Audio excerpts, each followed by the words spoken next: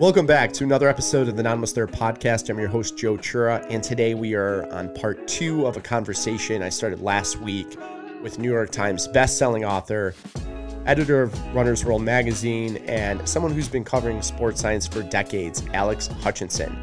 In episode 2, we cover a lot of the science of performance, the difference between training for shorter and longer runs, and the one product that will actually help you become a faster runner, and why most products and supplements are hype.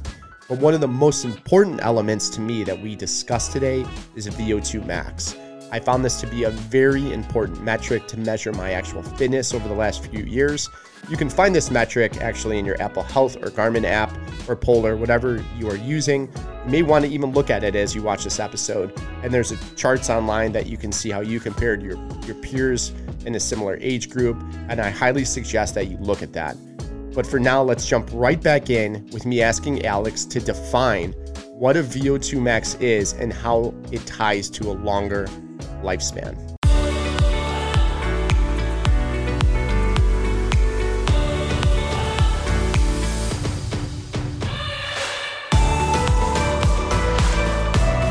Can you explain what a VO2 max is, and is that or is that not an important metric for just an amateur runner or an amateur athlete to be looking at, or someone that's just getting into fitness?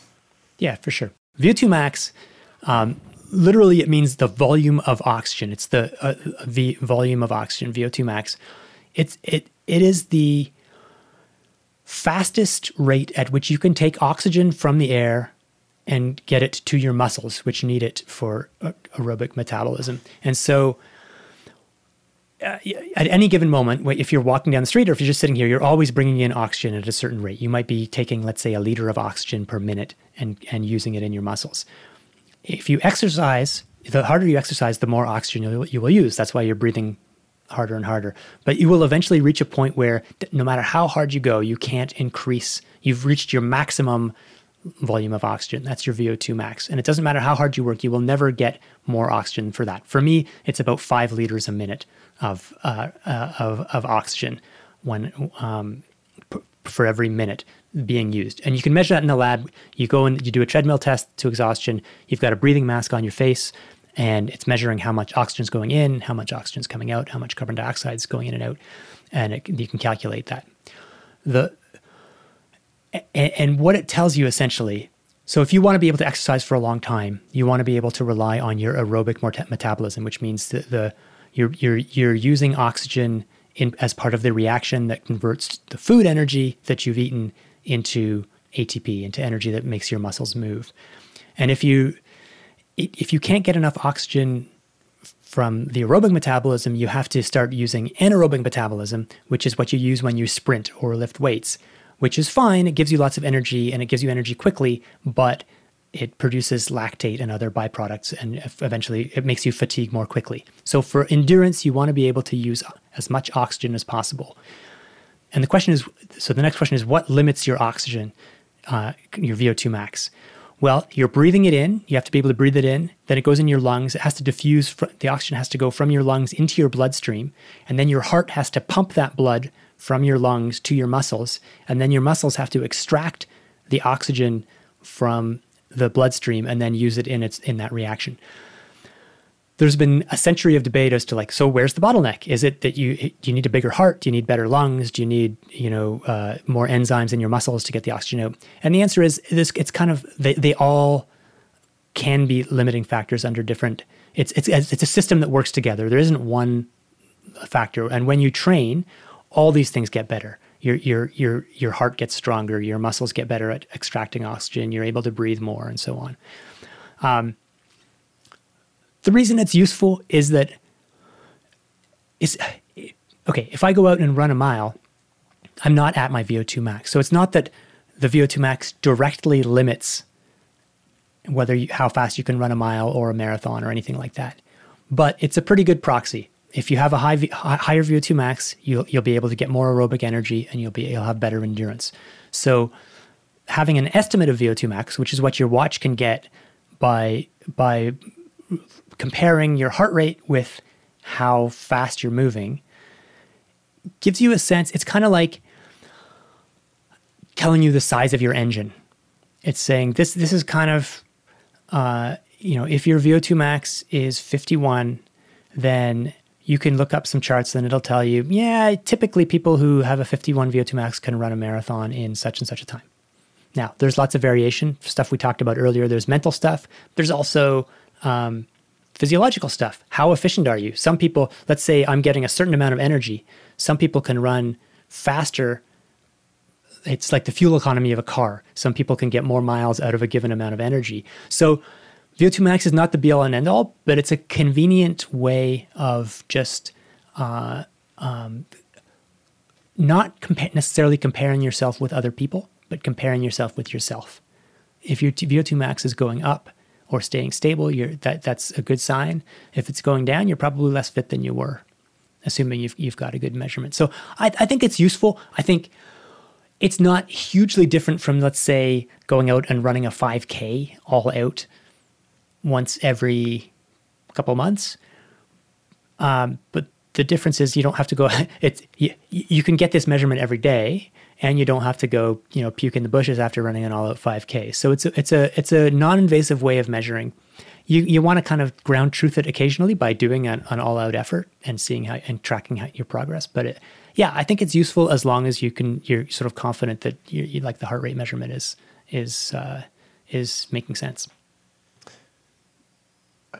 I like your point, though, in the sense that if you're going to rely on it more, maybe wear the heart rate monitor more often, right? That connects to the Apple Watch, connects to Garmin and Polar, and really any of these watches. And then for those of you who don't know, because I was talking to some friends the other day at lunch, and I was surprised they didn't know what really VO2 max meant. And I'm like, check they all had iPhones. I'm like, just check your Apple Health app. And it actually feeds it right in there. So, and I should preface this by saying you have to do, I think, for Apple to calculate it and Garmin, an outdoor workout for a period of at least a half hour. So it's not like something you could just run a mile and it's going to calculate your VO2 max. But the way I look at it is the harder you can run or the faster where your heart rate just doesn't go completely out of whack, right? Like that's kind of the simple gauge that I use to know, like, oh, okay, now I'm running an 8-minute mile and my heart rate's not at 180, right? Yeah. It's a marker that you're not going into that threshold of having to use your sort of sprint, your anaerobic energy, because that's not sustainable. So if you're worried about sustainable endurance, being able to to sustain a pace without your body going nuts, your heart rate and other things, then the VO2 max is kind of a good marker of how well you'll be able to do that. And people looking to improve that, one is how fast can you improve that number? That'd be my first question. And then the second one on that is does the VO2 max predict if you can finish something or not by still, let's call it running and not walking? Like, can a VO2 max tell you that you're not going to be able to finish a marathon in the shape you're in? That's a good question. So the first one was, how much does it change? It definitely changes once you've been training for a long time, and then it tends to hit a stable value. But 10 or 20% change is definitely reasonable. If, let's say, you're starting from a sort of recreational fitness to starting a training program, then it's not going to, you don't go from like 30 to 80. It's constrained within a pretty narrow band. Like most people, very few people are above 70. Like 70 is national class athlete or better, I would say, is endurance athlete, that is 70. And 30 is you can't make it to the store. Like you're basically sitting on one of those scooters. And so most people are in that sort of 40 to 50 range. And if you're well trained, maybe you're going to get above 50, or let's say high 30s. So in other words, if you move it up by, so the units are there, it's actually milliliters of oxygen per kilogram of body weight per minute. And like 45 40, depending on your age. It depends on age, depends on your sex. But yeah, I was going to say that the chart on women seems less. It seems like women have smaller less, hearts, and they tend to have also, and I don't mean that as a dig, it's a physiological fact. They have less hemoglobin in their blood, which is what carries oxygen from the heart to the muscles on average. So even a very elite endurance athlete, a female endurance athlete, will have a lower VO2 max than a comparable male athlete. So they're just physiologically different. But yeah, if you increase it by 5, that's a big deal. But if you go from 40 to 45, that's like the other thing I will say about VO2 max, and which actually is important. It's one of the very, very best predictors of mortality. If you want to know, if you go into the lab or to the doctor's office and they're going to do a bunch of tests, and you want to know what test is going to tell me how likely I am to live for a long time, VO2 max is an excellent proxy predictor of longevity. And so if you increase your VO2 max by 5, I don't have the numbers at hand in terms of how many years you've added to your life in a sense, but it's good news. Like that's saying something really, really important. So VO2 max is also not just the performance wise, but health wise. It's a good measure of how well your system's working. And if you can get it up to change by 3 or 5 or something like that, then you're doing something very, very right. Now, your second question was, I've already blanked on it. It was, can it predict if you can finish something? Yeah. So that's a great question. So VO2 max, the running distance that corresponds most closely to your VO2 max values, where you really have to be close to your VO2 max, tends to be about 5K. Now, in my younger days, I was a 5K runner, like a miler and a 5K runner. And so I had a very high VO2 max.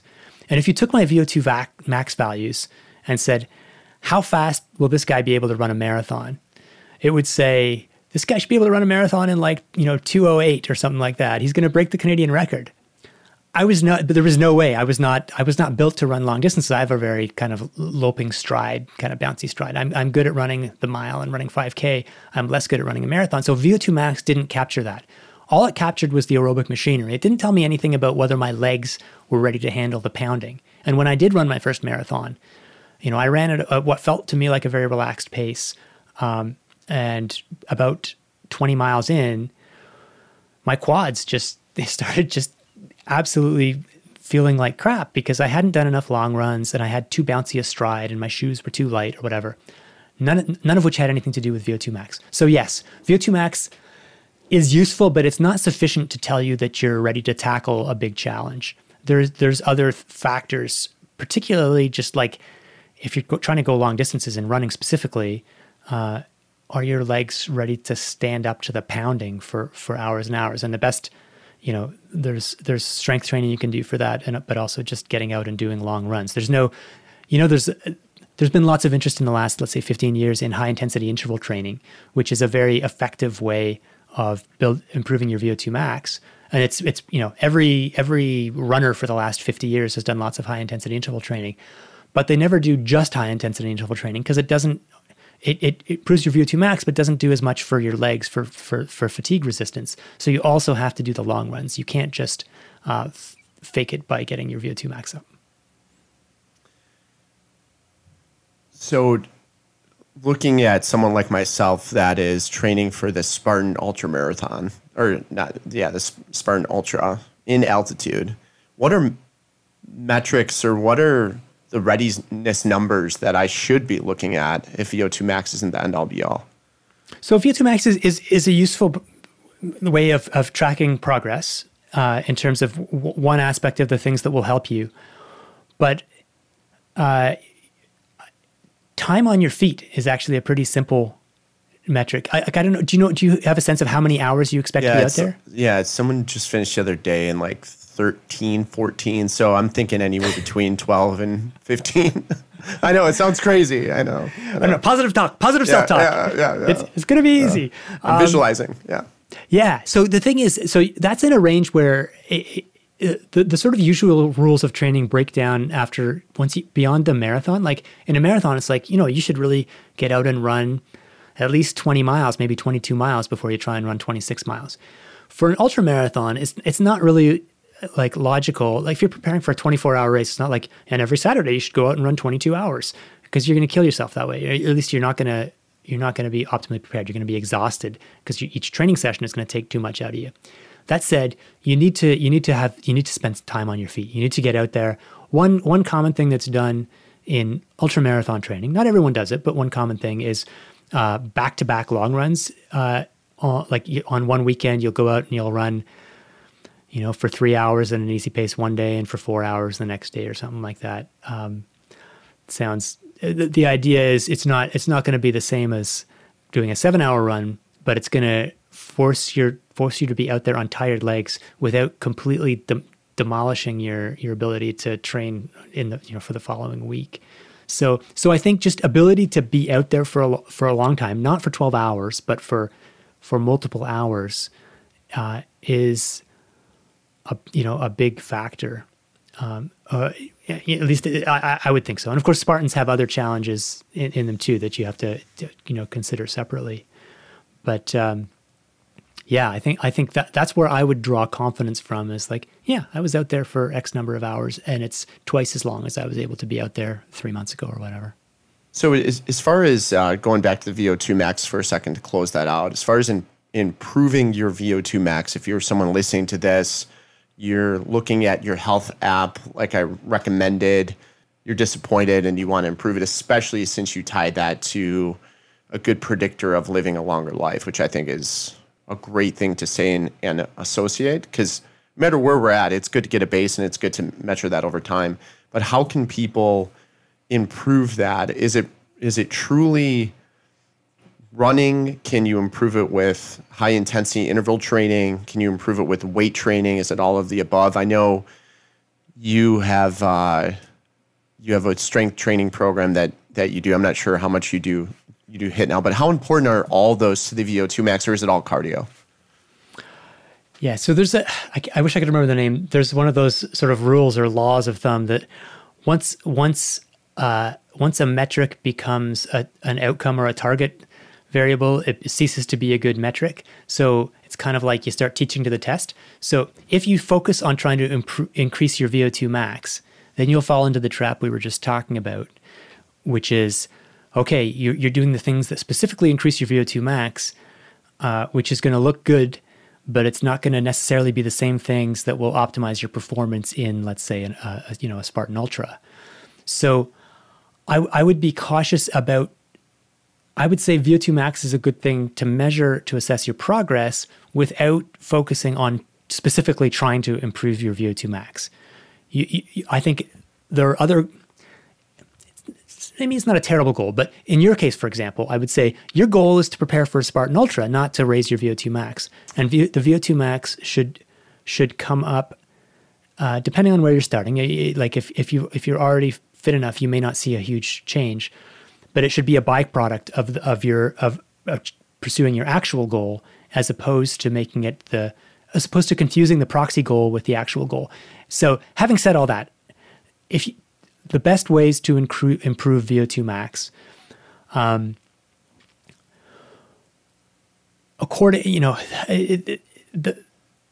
it's not like an exact science, but according to the reviews of the literature, the optimal workout to improve VO2 max is something like repeated intervals of 3 to 5 minutes long with a couple minutes rest. So let's say you would do, for example, 5 times 5 minutes as hard as you can with 2 minutes of easy jogging or walking between those 5-minute reps. That will optimize the amount of time you spend, going back to this idea that 5K pace is kind of VO2 max pace. That will optimize the amount of time you spend close to your VO2 max. That's like the gold standard. Now, if you just go out and run, let's say you go out and run for 45 minutes, 3, 4, 5 times a week, whatever, that will also increase your VO2 max.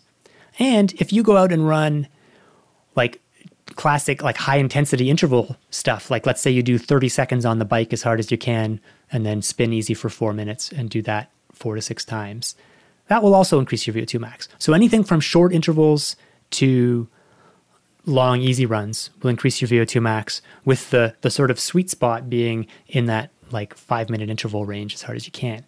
But I say that, just I'll repeat the caveat that doesn't mean you should go and do all your training as 5-minute intervals, because your goal isn't to win the 5-minute interval contest. It's to do the ultra marathon.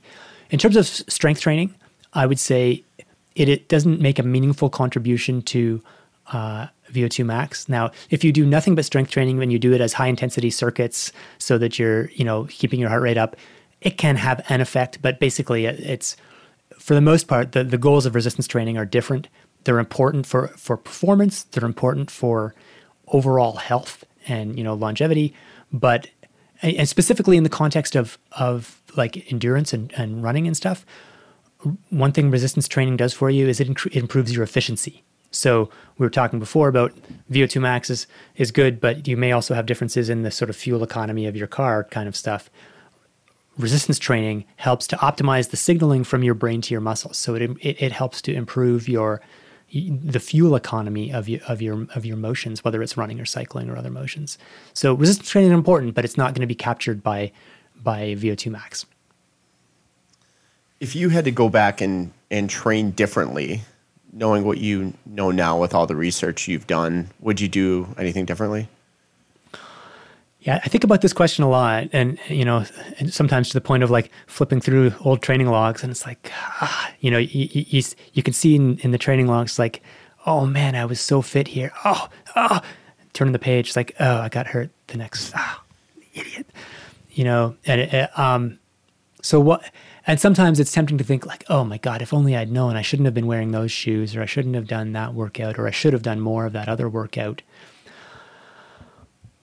When I really think carefully about it and try and recapture where my headspace was, I generally come to the conclusion that it's like, you know what?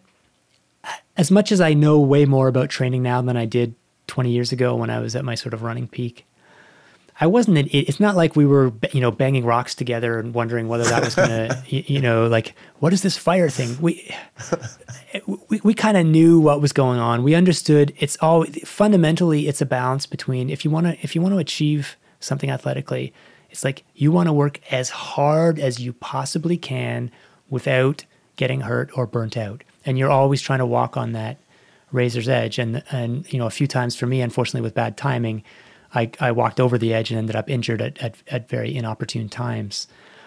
So all of that is to say that as much as I know way more about the physiology of training, if I was going to change one thing, and we alluded to this earlier, it would actually be to focus more on the mental side, and to not to try and do actually, not to just sort of assume that I could tough it out myself, but to read some books or talk to someone who really understands this stuff to work with me on, self-talk for sure. I also had issues with, I had nerve. I found when there were low expectations on me, I raced extremely well, but sometimes when that would create higher and higher expectations, it would get in a cycle until I got to the point where I was just sort of pathologically nervous before races. And I wish I could fix that, partially because, I think I would have run a lot faster, but also because it wasn't a lot of fun to be a competitive athlete where, I raced around the world. I remember I spent a week in Sicily preparing for a big race, and, beautiful, beautiful place. I sat in my hotel room like 24 hours a day staring at the wall, just talking about this idea of visualizing, but in a very scared and panicked way of like, was I going to screw this up? Would I do it the way I wanted to? It's like, you know what? I don't think that helped my performance. And it also wasn't a lot of fun to be just, pathologically nervous. So yeah, the mental side, I think, is where for me personally, I could have picked up I could have used some magic time machine help from future me. And someone not interested in necessarily competing or pushing themselves hard, but they want to exercise for longevity, what's the minimal amount? I know you've written articles on this. I know you've done a ton of research, but just to share that, what you found, the minimal amount of exercise to get the maximum, maybe not maximum, but optimal benefits. Yeah. So there's no magic answer, but I would say, so for starters, just to give context, the sort of national guidelines in most places around the world, they suggest 150 minutes of moderate exercise a week. So that's like 30 minutes a day, 5 times a week. That is, if you're doing that, you're in business, and especially that's like aerobic exercise. Add a little bit of strength. You're doing better than 80% of the population. More recently, there's been research that shows that actually you can get some pretty substantial benefits with less. Like if you're doing like 10 minutes of exercise a couple times a week, you are moving the needle. So there's no like it's pointless to do to do that little. It's like a 10-minute walk is something important. And I actually wrote about a study that was pretty cool. It had 7,000 people in it over the course of a number of years who did strength training just once a week for 20 minutes. It was one of these super slow protocols. So they're doing just one set of each exercise, moving slowly so they reach failure after 4 to 6 reps. And they saw like 50% gains in strength over the course of a year or two. So it's like, and that goes back to this idea of like, you want to get strong. And so you're like, I'm going to do 4 workouts a week, leg day and, back day and all this. And 6 months later, you're like, this is tiring. And I tweaked my back and I haven't seen any progress. You're much better off with like 1 day a week, 20 minutes is not going to max out your gains by any stretch of the imagination. But if you stick with that for 2 years, it's like 50% increase is nothing to sneeze at. So, and there's been similar research with running where it's like looking at big cohorts of like, if you're running like, 10 minutes a day, 3 times a week, something like that, you're going to see pretty substantial gains. In fact, that's like the biggest gains are going from nothing to something. You're going to see more if you do a little bit more. But I guess I'm sort of all over the map here. But what I would say is whatever you can find that you will do and that you will stick with and it fits into your life and it's not miserable, that's going to have a big, that's going to be more important than like optimizing. Should I be doing this high intensity or low intensity or this or that or this, this magic machine? It's like, find something active you can do and stick with it for the long haul. That's great. Personally, I think there's a lot to be said for even just once a week. If you push yourself a bit, get out of breath, you kind of go to the well a little bit, but it's not essential. That's just, it's something that I find rewarding, and I think it has disproportionately large like health benefits. But if you want to do a brisk walk 3-4 times a week, that's going to be fantastic. Yeah, I personally find it when you can get a sweat and you're building up enough to achieve a sweat, then the post-workout is so much more fulfilling because you put in the effort to make your body work that much harder. Yeah, and so like 100% for me, it's like if I'm super busy and I have to miss some workouts, the one thing Saturday mornings for me is a hard run with some friends where it's like it's uncomfortable, it's uncomfortably hard, and that's just so rewarding for me. Now, the sort of classic danger in health reporting in general is that people who write about exercise science and workout advice, they tend to be people like me who, for whatever quirk of physiology or psychology or being dropped on the head as a kid, enjoy that feeling, that satisfaction of I did, I went to the well today. I worked hard, and I'm super satisfied. I love that, and so I try and share that with other people. But I also try and keep in mind that everyone's wired differently, and not everyone. I don't know. Maybe everyone could get a kick out of it if they got to the right headspace or whatever. But I've tried to become more aware of the fact that there's different. Everyone's different, and so some people may find it that's not worth it to them. But for me, it's like, yeah, just like you said, the satisfaction of having worked hard. It's that moment, the 5 minutes after the workout ends, is like the best part of my day. Yeah, Dave, you were on Peter Attia's show recently, and by the way, you were great on there as well. And there's so much information that you deliver, just like in your book. There's more I don't want to say it's dense in a good way. Like there's just so much good content in there. The one fact that I couldn't believe with the older demographic, and they were strength training, and then there was a segment of them that went on bed rest for, I think, a week or 10 days, and how much muscle that they lost. And I noticed that when I just, if I work out every day, but if I go on a vacation and I come back, you can tell quickly, especially with strength training, how much you can lose very quickly. I'd love for you to explain that study a little bit. How fast can you get that muscle back? The fact that you've gained it, is it easier to get it back quicker? Yeah, a couple of interesting things in there. So yeah, for one, this was an anecdote that I heard from a guy named Luc van Loon, who's a researcher in the Netherlands. And he had spent 6 months and a ton of resources doing supervised strength training with older adults, trying to see, can we get them to put on muscle? And they had this huge success where it's like, yes, we worked so hard. And after 6 months, they put on, I can't remember what it was, 3-4 pounds of muscle.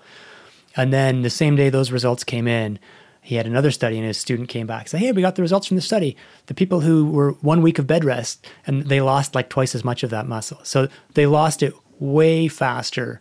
You lose, if you're not moving at all, if you're doing what we're doing here, sitting in our chairs all day, you lose muscle extremely quickly, and and that's muscle you have to work so hard to get back. Now, to your last question, is it easier to get muscle back after you've had it before? The answer is yes. This is some it's pretty interesting research in the last, let's say, 10 years. This idea of muscle memory. Do your muscles remember that they used to be bigger, and so they're ready to go back to that? And it turns out, and I'm not an expert in muscle physiology, but basically, when you put on muscle, your muscle fibers get bigger, but you also grow new muscle fibers. And when you grow a new muscle fiber, you have to produce what's called a satellite cell, which is basically the nucleus of a new muscle fiber. When you lose muscle, the muscle fibers shrink and in some cases disappear, but the nucleuses don't go away. Those new nucleuses you produced stay for years. And so that makes it much easier for them to expand again and form the center of a new muscle cell when you put on weight. So that is a relatively new physiological explanation for the observed fact that people who have had muscle can put it back on. Because it's tricky when you do these studies, right? If you find a bunch of people who have muscle, it may just be that they're the type of people who put on muscle easily but now they have, so it was never quite clear whether this was a real phenomenon or just sort of a fluke. But it does appear that, yeah, if you've had muscle, you'll have an easier time putting it back on. But it will never be as easy as it is to lose that muscle. So we're kind of stuck on that treadmill, and anytime you get off the treadmill, you're losing ground. And how important is strength training for the balance that you want to achieve, longevity, prevent osteoporosis, mental health, all of those things? Yeah, I mean, this is the topic of endless debate. It's like, okay, let's compare strength training to endurance training, see who lives longer, see who improves their sort of proxy markers of longevity. I come at it from a biased perspective. I'm a very skinny runner. So I tend to think that if you had to do one, probably the best thing to do would be endurance training. But none of us has to do just one. They're both important, and they achieve different goals. And so for me, not to jinx myself, but my VO2 max is as high as it needs to be, and my lifestyle habits such that I enjoy running every day. I've maxed out the benefits I can get from aerobic training, but there are a lot of reasons that it would be beneficial for me to have more muscle and more strength. There are some very simple, obvious ones that if I'm weak now, and everyone loses muscle as they get older, all else being equal, then just being able to, when I'm in my 70s or 80s or beyond, get out of a chair, go do shopping, change a light bulb, get out of a bathtub. All these things get harder and harder, and it's a lot of people, their ability to live independently is limited by the fact that they're just not strong enough to do the things that they need to be able to do. So and then if you lose the ability to live independently, then or to do these things, then you're pretty quickly on a downward slide towards earlier mortality. But there's also other reasons. Muscle is a good tissue in terms of controlling your blood sugar and stuff, and these things are not maximized just by endurance training. So yeah, I if I had to pick one, aerobic training. Other people would say completely opposite, but the truth is that's a false choice. They're both important, and you can't get everything from one that you would get from the other. So there's, okay, maybe with like some sort of crazy circuit strength program, right, you could get it that it's somehow getting both. But for the most part, you need to be doing something aerobic and you need to be doing something resistance oriented. The precise balance, I don't think you need to stress too much about it. Some people enjoy doing 3-hour bike rides. Some people enjoy pumping iron. It's great just as long as you're not 100% exclusive at one end of the spectrum. So at minimum, do what you enjoy. Make sure you can be consistent over a long period. You can have a lot of benefits by doing a little. You don't have to kill yourself. You don't have to train for endurance races like we do, mostly you. Yeah. Does anything else help? I know you've reported on, and in your book you were talking about the Halo and some other gadgets over time. For everything, I know you've wrote about like ice baths, different sorts of diets, heat therapy. And I know the answer is nothing makes up for the miles, but does anything help? Is anything out there on the market? Yeah, I this is another place where I've, traveled a journey over the years to being much more skeptical about all that stuff, about virtually everything, even about the details of workouts.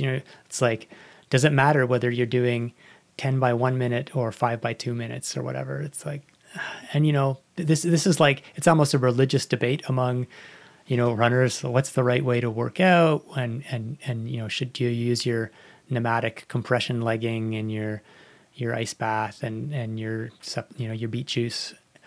There are things that have an effect.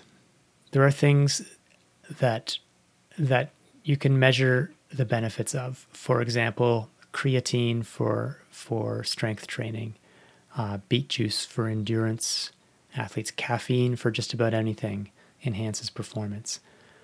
The effects are small, really small, and they don't tend to add up. It's like you do a study that's like, okay, caffeine gives you 1%, beet juice gives you 1%. Let's put them together. Caffeine plus beet juice gives you 1%. What the heck? So it gets to be tricky to figure out, like, yes, there's physiology. If you're training to win the Olympics, these things might matter.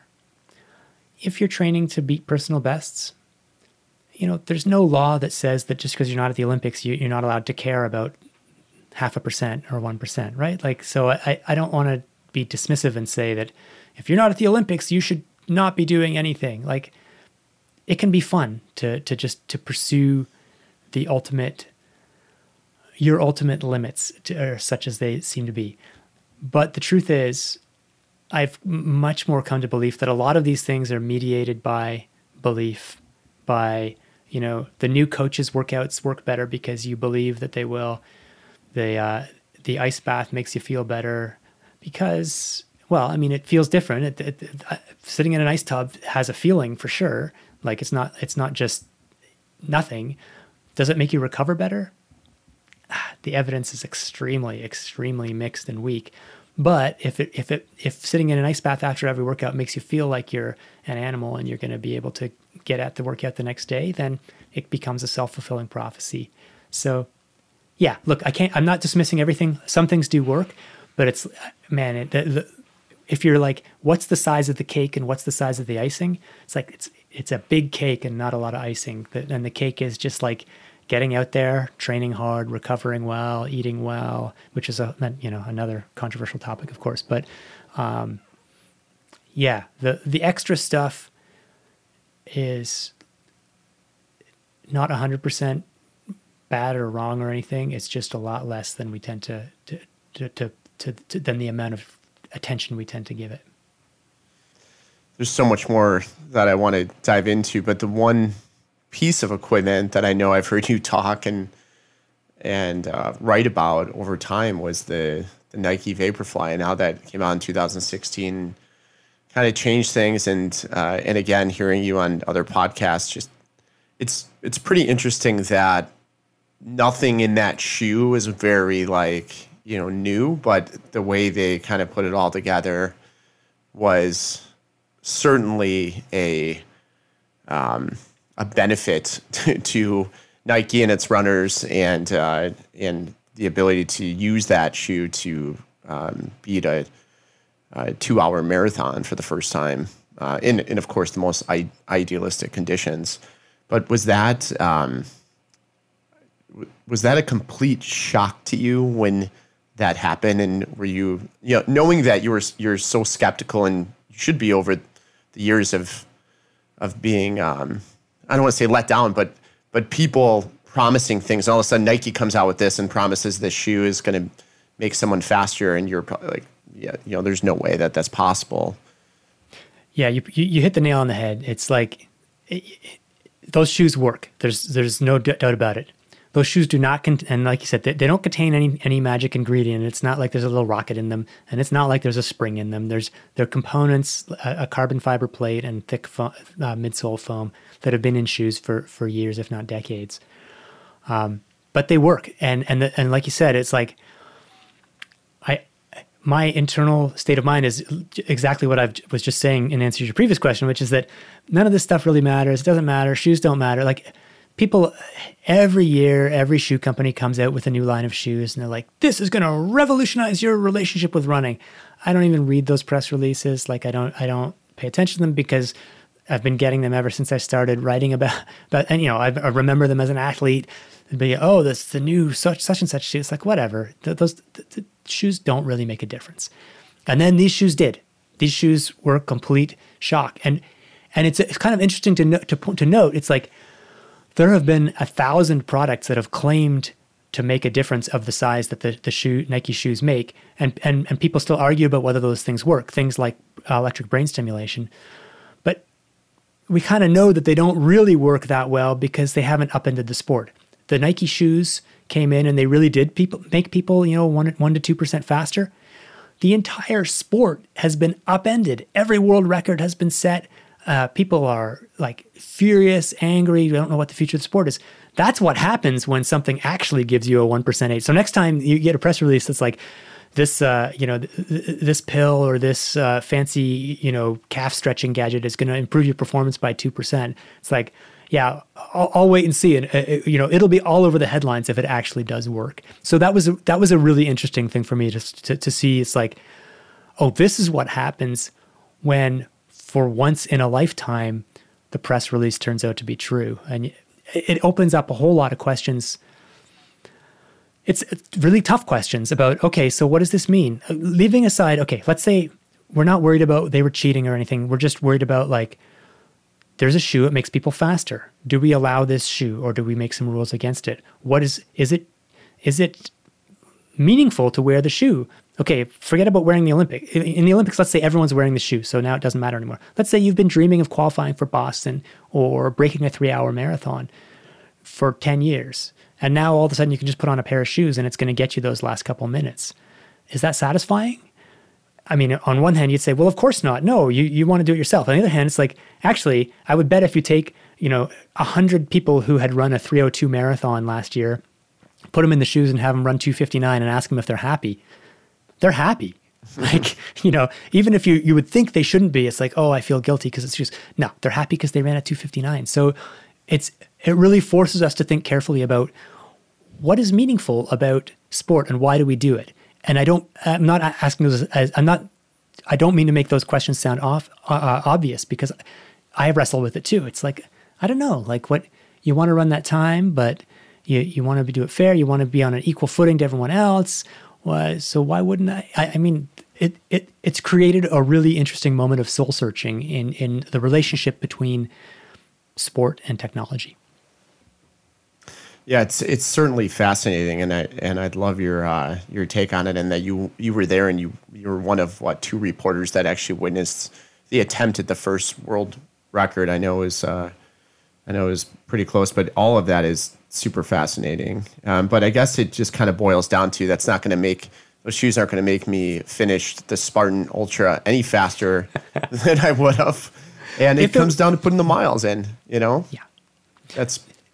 If the Spartan Ultra was on roads, then they might make you finish a little bit faster. And especially like the interesting, one of the interesting wrinkles is those shoes aren't just faster because they have the thick foam. They're a little easier on the legs, at least according to anecdotal report. So for a super long race, they might have your legs feeling a little less shredded.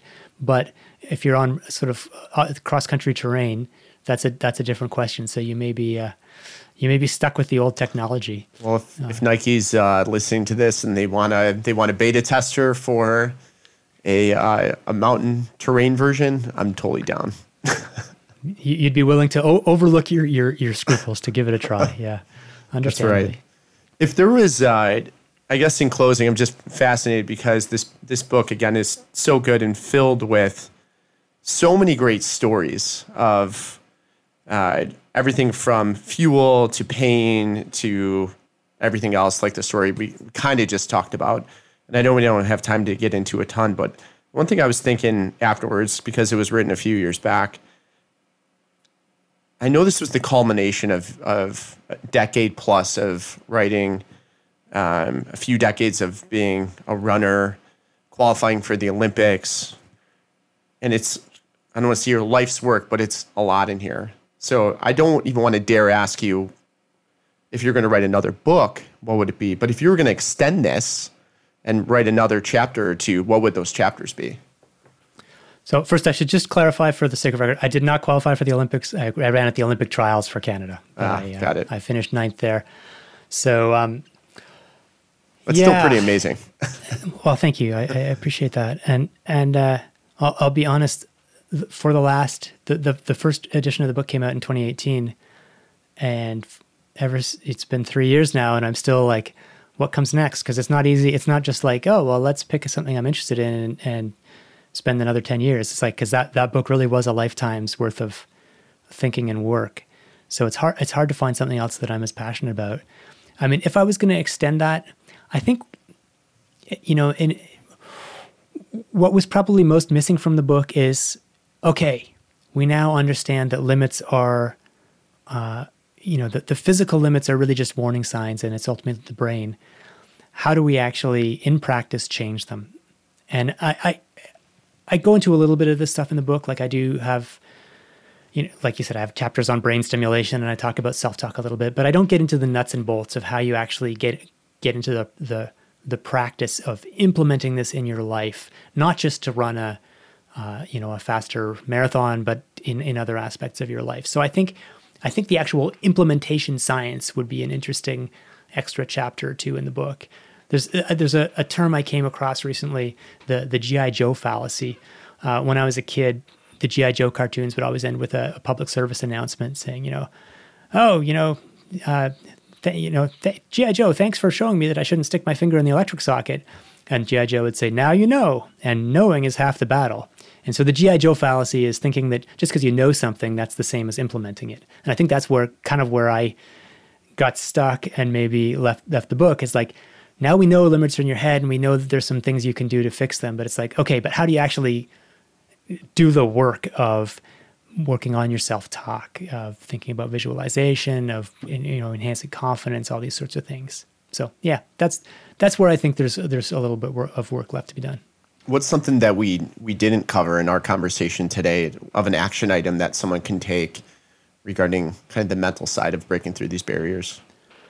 A really simple one is facial expression. There was some fascinating research on even just subliminally showing pictures of smiling faces or frowning faces to cyclists change their endurance. If you see a smiling face, you're just feeling better about things and you're more likely to be willing to keep pushing.